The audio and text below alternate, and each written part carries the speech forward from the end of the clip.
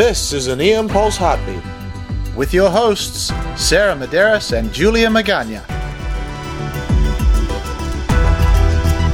Welcome back to eImpulse. It's June and we are wrapping up Pride Month. So our heartbeat today is about what it's like to be an LGBTQI physician. Our guests, Dr. Kara Towles and Dr. Nick Gorton, graciously offered to share their personal stories with us today. And we will be hearing more from both of them in one of our upcoming episodes. So Nick and Kara, thank you for being here today, and I'll let you introduce yourselves. Awesome. So my name is Kara Towles. I am an emergency medicine attending physician at UC Davis, and I also work at the University of Texas Medical Branch down in Angleton, Texas.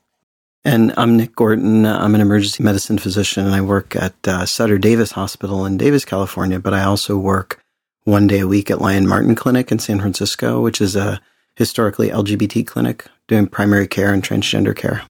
So we are here because Nick and Kara have kindly offered to share their experiences.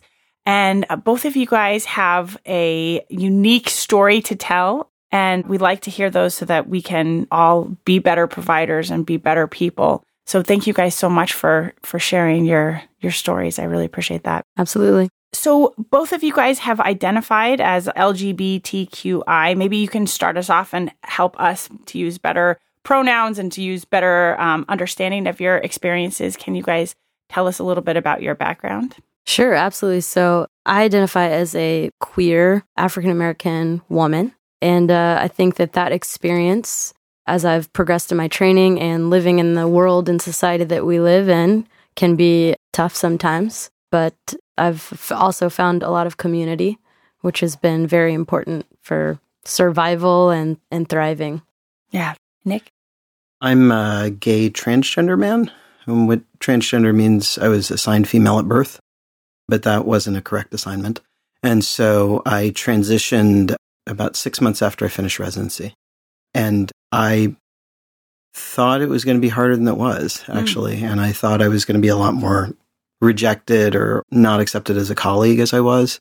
Not everybody's perfect, but I think most people want to do the right thing. Mm-hmm. They might not have the right words, but they want to do the right thing. So did you start a new job and then transition in that new position?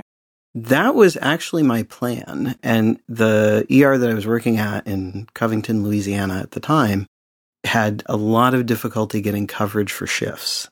And so what I did was I decided I was going to do this, and I had my timetable, and I assumed what I'll do is I'll, quit this job, be off for a couple of months, have surgery, and then just go back to work at a new job.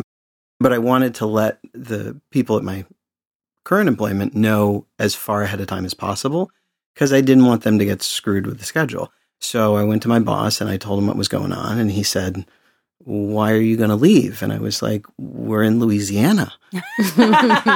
Yeah. So I told him that, and then I went to see the hospital CEO and let her know, and she also said, "Why are you leaving?" And I also said, "Because we're in Louisiana." And I went to the chief of staff, had the same reaction.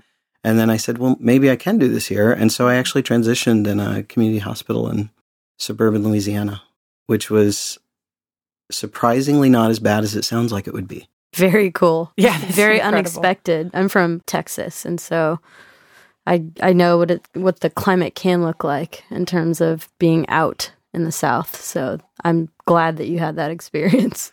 Yeah, and I won't say everything was 100% good. One of the advantages I had, honestly, was because we had difficulty staffing, not everybody there was EM residency trained, and there was we'll just say a variable level of competency. And so I think some of the community providers were faced with the question, do you want the guy that's not super competent, but who's normal, or do you want the gay trans guy who you trust to take care of your patients? And I think the equation favored the gay trans guy who's competent. Who's not abnormal, by the way. I was just going to say that. I was like, normal? Oh, no. I'm speaking from their perspective. Okay. Of course. That's amazing. That's really interesting. And I'm so glad that people rose to the level of choosing competence, because that's absolutely the right thing to do. Even that was the minority. Most of the people that I worked with were super happy. I came out to one of the pediatric hospitalists, and he's like, "That's amazing. when can I start calling you Nick? That's great. That is really great. That's a really great response. I'm sure there was challenges for both of you guys each step of the way, but obviously, like Nick, I look at you and I don't know, like you said, you don't have transgender tattooed across your forehead. Obviously, Kara, I don't look at you and know queer.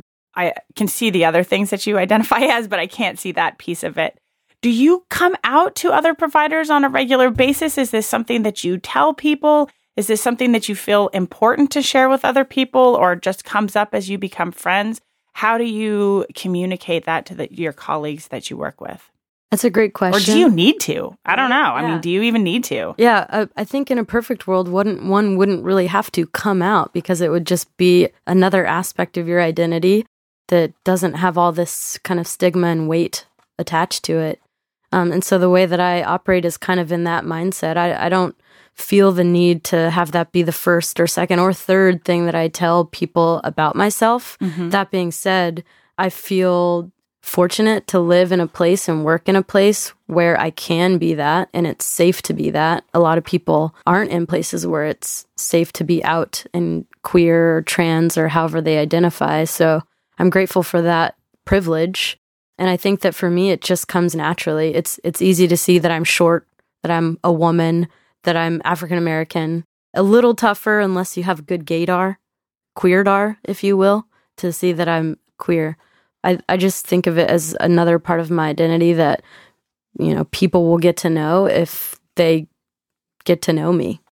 And I operate similarly, though what I find is that being gay comes up in conversation sometimes, because I'll talk about my husband at work, just like anybody else would. And they go, oh, that means he's gay. But you're not really often saying, yeah, I had to go get that pap smear or pelvic ultrasound. So the things that would come up about you being trans, or, hey, I take this medicine, they're not stuff you talk with your colleagues about. So I haven't really at work had to come out as being gay, because that was just sort of something people figured out. I actually did come out to my current group a number of years ago on National Coming Out Day. And I know a couple of people in my group knew that I was trans. I mean, and I'm not in the closet about it, but it wasn't a super common thing to talk about. And so I came out at our ER meeting, and they all looked at me really funny, and they're like, "You're going to be a woman?" I was like, no, this is in the past. This has already happened. That's great. How long had you been working with them already? A couple of years. Couple of years. That's great. So I went down the rabbit hole last night of itgetsbetter.org, which I just thought was a beautiful website. If you haven't had a chance to look at it, I encourage everybody to go take a look at it. And it's people who are LGBTQI, and they've made little videos for other people who are LGBTQI, and they are saying like, hey, this is my life now, and that, we get through some hard stretches, but it does get better, and there are supportive people that are out there, and we all need to stick together. And I thought that was really beautiful.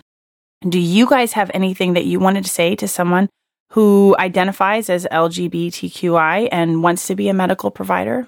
Do it. Yeah, if you want to be a medical provider, do it.